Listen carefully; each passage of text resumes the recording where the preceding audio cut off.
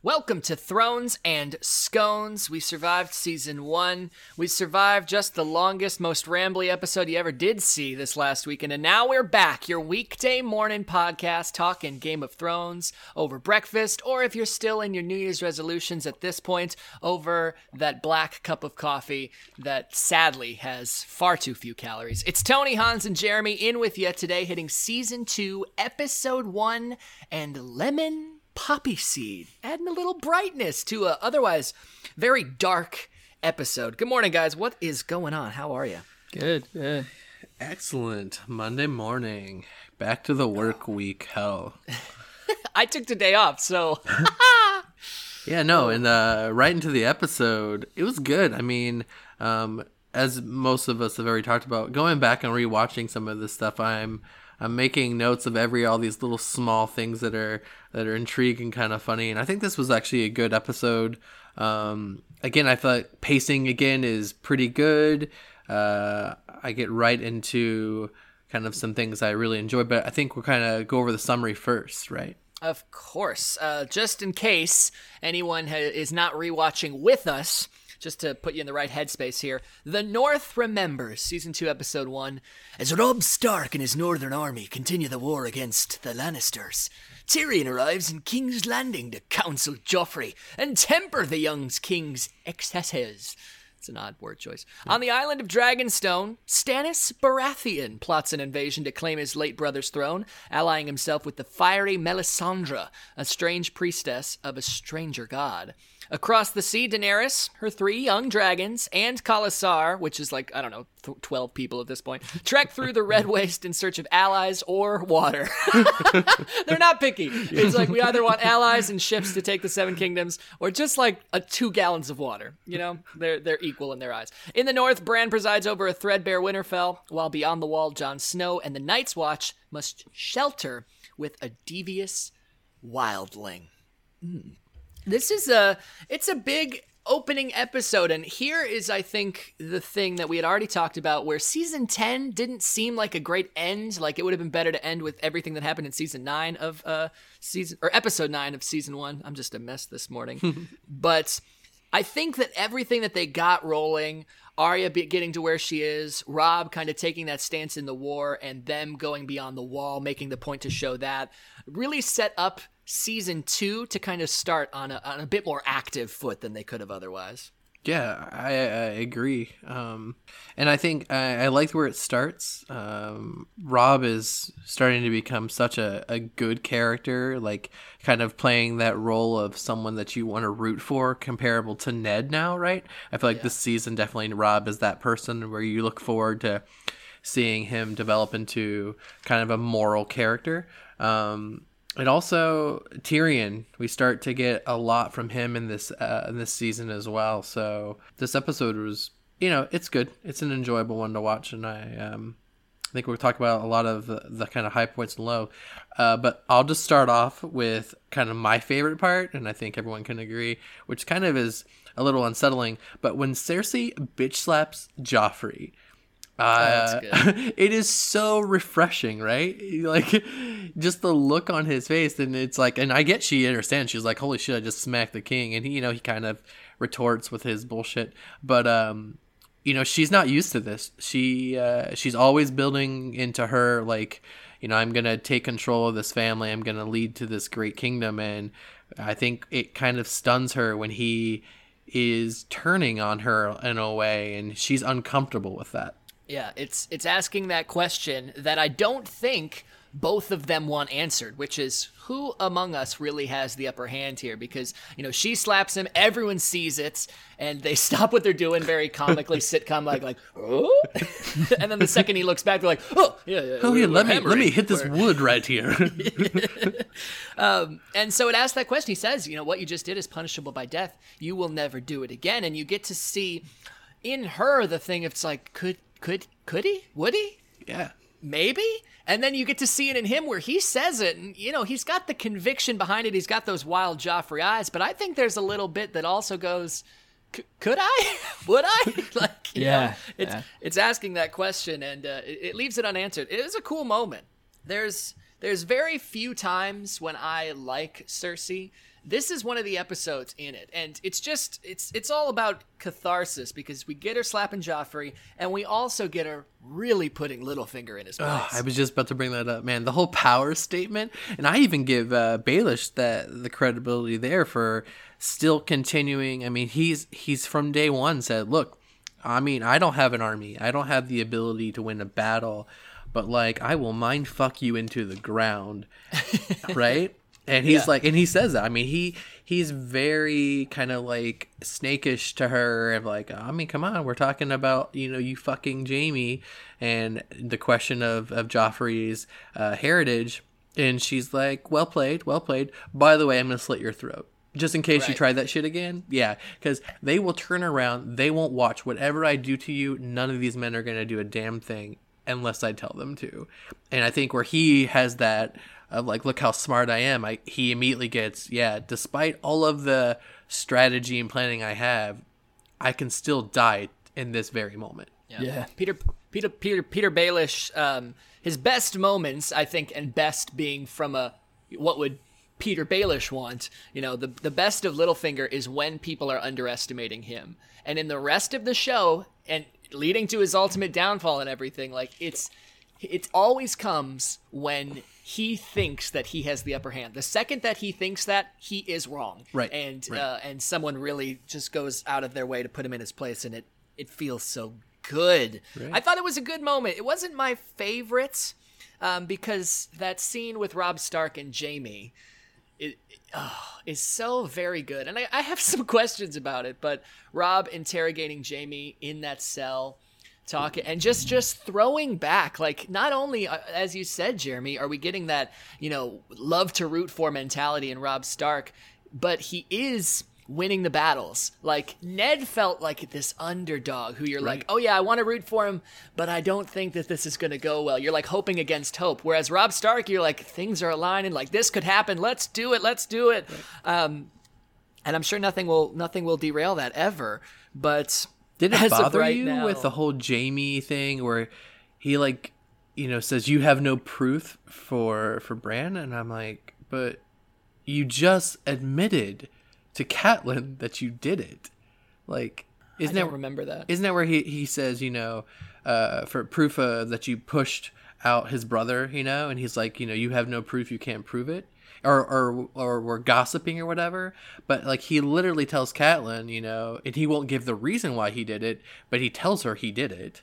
Oh, I think what he meant there is you have no proof of, because Robb says, you pushed my little brother out because he saw you with the queen, and he says you have no proof. I think it meant like, oh, no proof of the that incest. Oh, okay. Yeah, I think I wrote my note down wrong because I was like, what the fuck? Like, clearly everyone knows you did it. I mean, it's not like Catelyn's not talking to Robb about this. I just thought it was a weird moment. So yeah, I can totally see your point there. Hans, what did you think?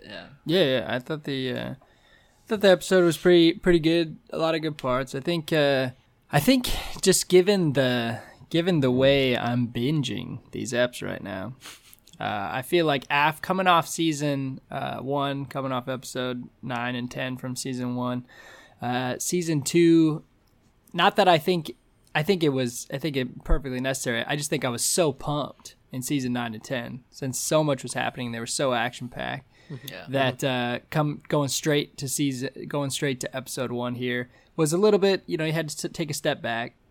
Was much more character building. Started off a little slower, but overall, for an intro season ep, I thought it was pretty good.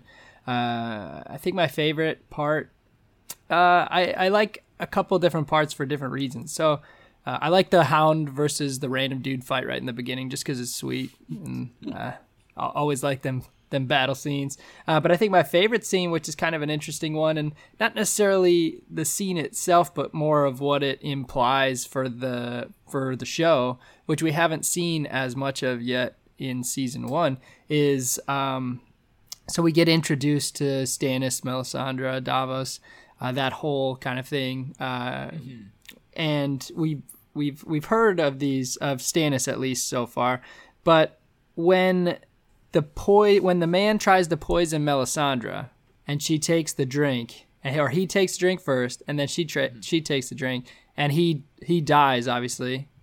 Well, I guess he starts dying and then she takes the drink. because she's it's a just baller move. trying to be baller. So this is, and she just chugs the whole thing, right? And nothing happens. So this is, and obviously we have dragons. We know this is a fantasy world. We have White Walkers and stuff. But to me, this is like the first time you start to see like kind of other elements at play in the show, and that there's these people that aren't necessarily just people, you know. Mm-hmm. And I think that's pretty cool because obviously that plays out into more stuff, and I think it just builds on the fantasy element of the show a little bit, which I think is pretty cool. Nerdy, but cool. Super nerdy, yeah. It's also the introduction of these characters, which I think could have been better. I understand that they're not like the most epic of people. The Melisandre introduction was cool. Stannis I'm meh about, and I continue to be meh about Stannis for the most part. But this is also when we understand that the title scene can change. We add Dragonstone to the little intro, which is cool, and they make some changes within the season and stuff. You know, it becomes this fluctuating thing. It's alive, just like the show, which is cool.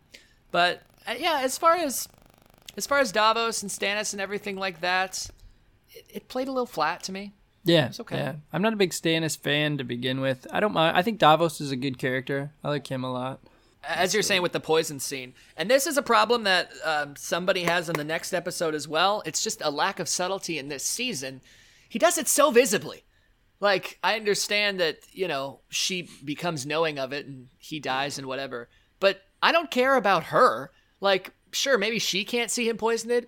Davos can. And I think every other guy at that table could very easily see him just pull out everyone's this pill. eating and he's like, hey, let me just shove this in my drink. Yeah, it's not like he picks up the drink and like casually does it close to his chest. He like holds out this pill and drops it from a distance into the goblet.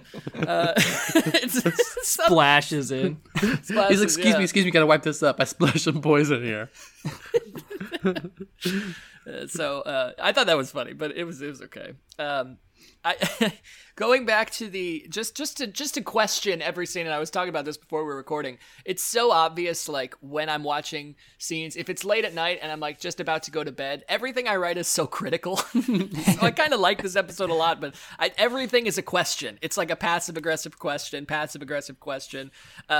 So just can I run you through some of my passive aggressive questions? Yeah. Perfect. Why would a wildling know about dragon omens? Asha makes this nice little claim that, comets or the stars don't fall for men. That thing means one thing, dragons. And I get that the wildlings are superstitious people, but the north of the wall is the one place the dragons haven't conquered. Yeah. So why would they know anything about dragon omens? I don't understand. That's actually my least favorite part in the show. Yeah. It's a little silly. To take Craster's Keep, you'd have to kill one old man. Nobody's ever done it. No one's ever done it. Like, I'm not even talking. I get why the Night's Watch doesn't do it, but nobody's done it. These are perfect segues because I was actually going to say in one of the last episodes, you are absolutely right, Tony. I was totally thinking of Craster when I was talking about Walder Frey. So. Him bedding and wedding his daughters. Yeah, exactly. the old bed and wed. Let's see. Yeah, the dude poisoned the wine very visibly. Does Rob practice that wolf intimidation scene? Like, do they get practice dummies and like dog treats, and they're like, all right, snap real close to his face, and then disappear, and then back off? Yeah, I do wonder that. And then, and then at the end I just wrote, bastard killing montage. Yeah, that was pretty, when Joffrey sends out for Baratheon's bastards to be killed. Oof. Just rough. That baby scene is rough. That's actually my bad. I don't know. It's uncomfortable. And it's certainly you're supposed to build this hate, I think, as if we didn't hate Janos Slynt enough for turning on Ned. We didn't necessarily have the face to associate it with it. It was just kind of like the Gold Cloaks. And now it's like really setting up like, oh yeah, this dude's a piece of shit. Yeah. And then it's like the Telltale Games thing right in the corner. Tony, Hans, and Jeremy will remember that. Yeah. I think there's for me too, exactly like when I'm watching the show or what time of night or what mood I'm in definitely impacts my my note taking as well, because I must have been watching this episode pretty late because I didn't even write down that scene. I have like 5 notes written down, and I must have just assumed that I would remember, or like you're like, obviously it's a huge scene. Yeah. Yeah, and the other thing that something else I wrote down that it just seems And then usually I'm the one who's like, yeah, this is awesome. But the whole Shay thing with the whole stool and cum and wanting to fuck, like, just the most random shit sometime. And I'm like, why the fuck would you want that in there? Like, are you trying to just make her seem just like a POS? Like, and she's like, oh, I love the smell. I'm like, really? Man, that's messed up. Yeah, I can't remember now. Rewatching it now, I don't like Shay, and I don't know if it's because of who she becomes or if I never liked Shay. I don't remember when I first watched it if I liked her or not. So what are Jenna's thoughts on Shay? I'll have to ask her. She's kind of in and out on the episodes. She'll watch a couple episodes and then she won't. And it's really the way to watch Game of Thrones, because you don't need to be in all the time to get it. It's a very approachable show. You can just jump right in wherever and you'll be fine. Jump right in. There's only a couple characters to know, so yeah. For the good, the bad, and the jugglies today, all I wrote down was prostitutes, and I don't really know what I meant. I guess there were some naked prostitutes at one point. I feel like I'm really prepared for this episode. I did make a note later down just that whorehouse scene. I think it's where Roz is teaching the prostitutes now. It's like, oh, she's taken over now. She's kind of this. She's assistant manager of the whorehouse to Littlefinger. She rose in the ranks pretty quickly. Yeah, and there's just actual sex happening. Yeah, there's a dude is actually playing a dude this time. Yeah. Big moment. Anything else that you guys want to hit on? Again, starting off, I think, on a solid note, if slightly forgettable for episode 1. Yeah, I think I agree. And I think the reason we don't give like formal rankings to the episodes is because for the majority, because we're fans, we're gonna say they're good. So it's like it's kind of hard to give formal ratings. But I think for what we've seen so far, coming off the end of season 1, I think this episode's a little bit lower for me, but it has a lot to set up for being the first episode of a season. So I give it a break on that. I will just say the one thing, like for Daenerys, like I feel in this, she's such a slowly developed character. Like in the first couple seasons, or first 2 seasons especially, like so we get the dragons, right, and then suddenly it goes to being this whole, I got dragon babies and I'm just gonna wander in the desert. And you're like, okay. And I feel like there's a lot. They tried to make it interesting, but it was probably the slowest part for me. Like I don't know. I could easily skip over a lot of those things with her, and her, small, very small following. So I'm not gonna say it's a particularly exciting part to watch. I mean, she's in this desperate situation, and I actually love that arc because you go off of season 1 and you're like, okay, Dany's been beaten down to shit, but what's she got to show for it? She's just hatched creatures that haven't existed in hundreds of years, feared across the 7 kingdoms. She is working with this mythical magic of disobeying all the odds and everything like this, and she seems to be in a very high point, and I like that they cut her down, and they're like, those dragons are going to be great if you could keep them alive, if you can make it through this. Like they're taking her and they're like, oh yeah, you've got that card to play in your pocket, but you got to find the table first. And I think it's a really cool thing. It is super slow, I agree with you, but I'm having a this is one of the parts where I like Dany's story because I think it makes sense. Later down the road, it gets more exciting, but it also goes 0 to 100, and just it gets a little rough for me. But yeah. I agree. I think you gotta, especially given how long her character arc is, which we know, and I'm sure the writers knew this too, obviously. So I think they wanted a character in a show where a lot of characters don't survive that long. I think they wanted a character that you really got to ride for a long time, that someone you could root for, that you were there for the lows and all that stuff. So I think she's got a good arc. I agree. I think at times, like, individual episodes can drag with her, and I don't know. I think they wanted to introduce her early because she is an absolutely huge main character. But I think that given they introduced her so early and she was so popular, and probably felt like they needed to include her a lot, that there is some scenes that probably didn't need to be there, like in the long run. Because, granted, I mean, we know she doesn't come over to Westeros for a long time. So. Takes a good minute. Yeah. So there we go. Well, Season 2, Episode 1, The North Remembers. Of course, our thoughts here. You can have your own, and you can have wrong ones, which you probably do if they're different from ours. If you want to hit up our social media, you can find us at Thrones and Scones. Before we go there, I mean, we got to get into our deep love for those sweet scones. I was going to get there. I'm not you. I'm so excited about this Monday morning scone. All right, we're places you can find us. And we also have scones. Hans, you've got lemon poppy seed today. Is that correct? I'm episode 3, bruh. Oh, sorry. Jeremy, you have the scone today. Oh, yeah. So my scone today actually is from Emporium. It is a raspberry coconut. It was probably the worst scone I've ever eaten. Oh, no. Yeah, no, it's a shame because they've been so good for me. I would love to hear all about it, but it's unfortunate just that we've kind of hit our time limit here, unfortunately. And also, I said lemon poppy seed in the intro, so we're going to actually have to re-record the entire episode. Welcome to Thrones and Scones. It's your... Never mind. You down with GOT? Yeah, you know me. I couldn't remember if we started a topic because now the flow was going so well. I was like, oh yeah, we're talking about everything, and then I was just about to drop it in, and I didn't want to interrupt you on the outro, so I figured I could just ask it afterwards. No, I interrupt him on the outro. Like, fuck you. All right, for the 8th episode in a row, Hans, what's your topic? So just a little question for you guys here. Now that we've been introduced to a good chunk of Westeros and Essos, obviously we still have a lot of places left, but and we were kind of seeing how people are living in these places and all these different cities and areas.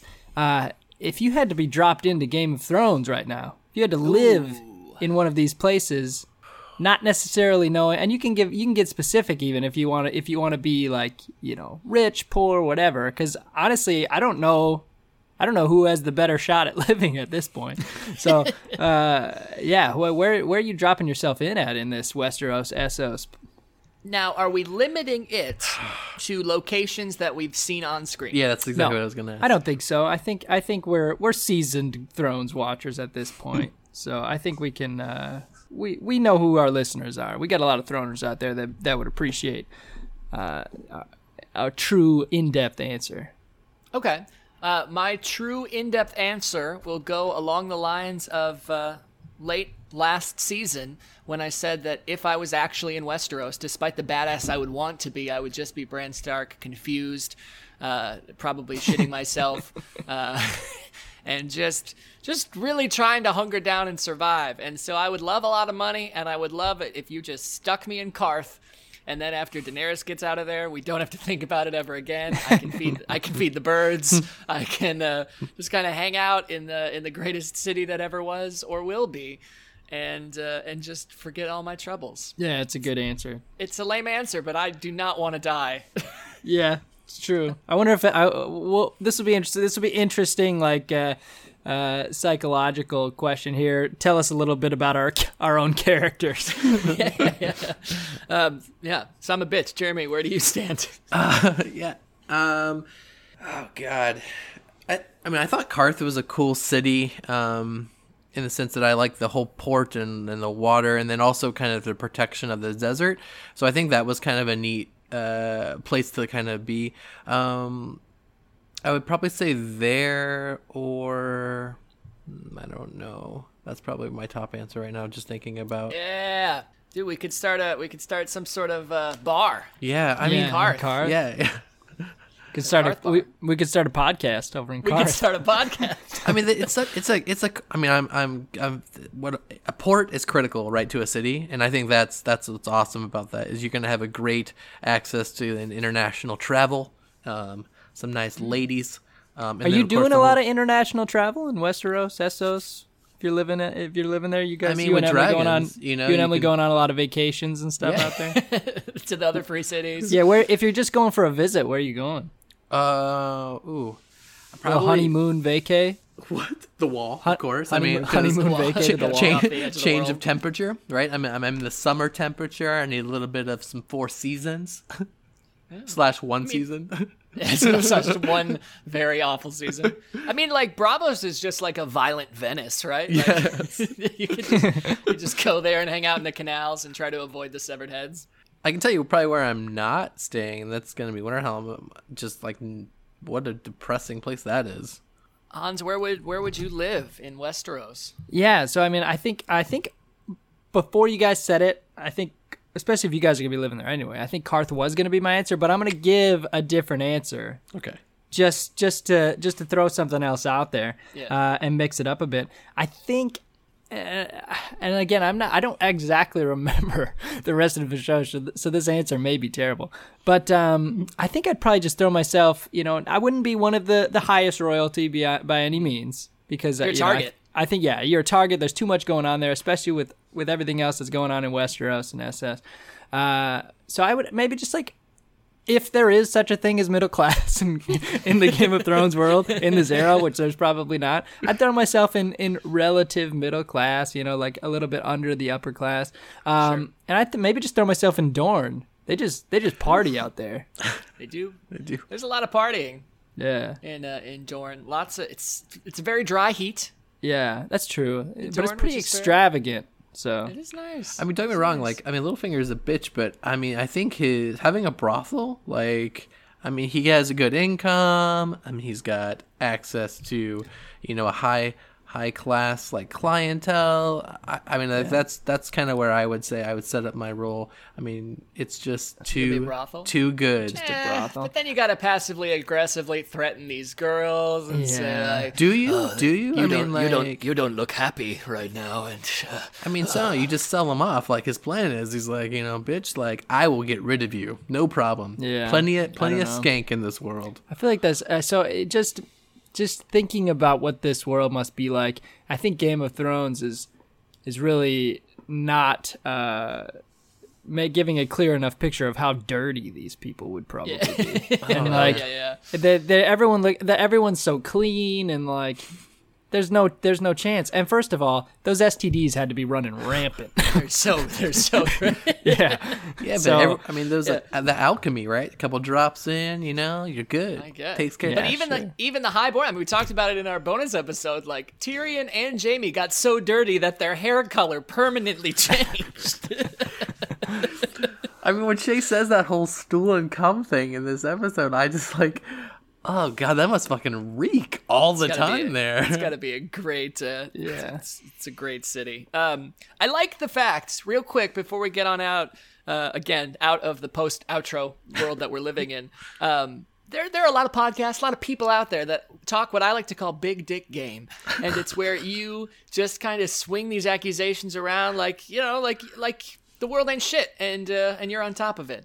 And we talk a lot of game about big dicks here on the show, but I like the fact that we're all very down to earth, and we just kind of want to hang out and survive. Yeah. Well, it never We're works not going to be out. out there killing dragons. We're basically and all stuff. just giant cowards. Total cowards.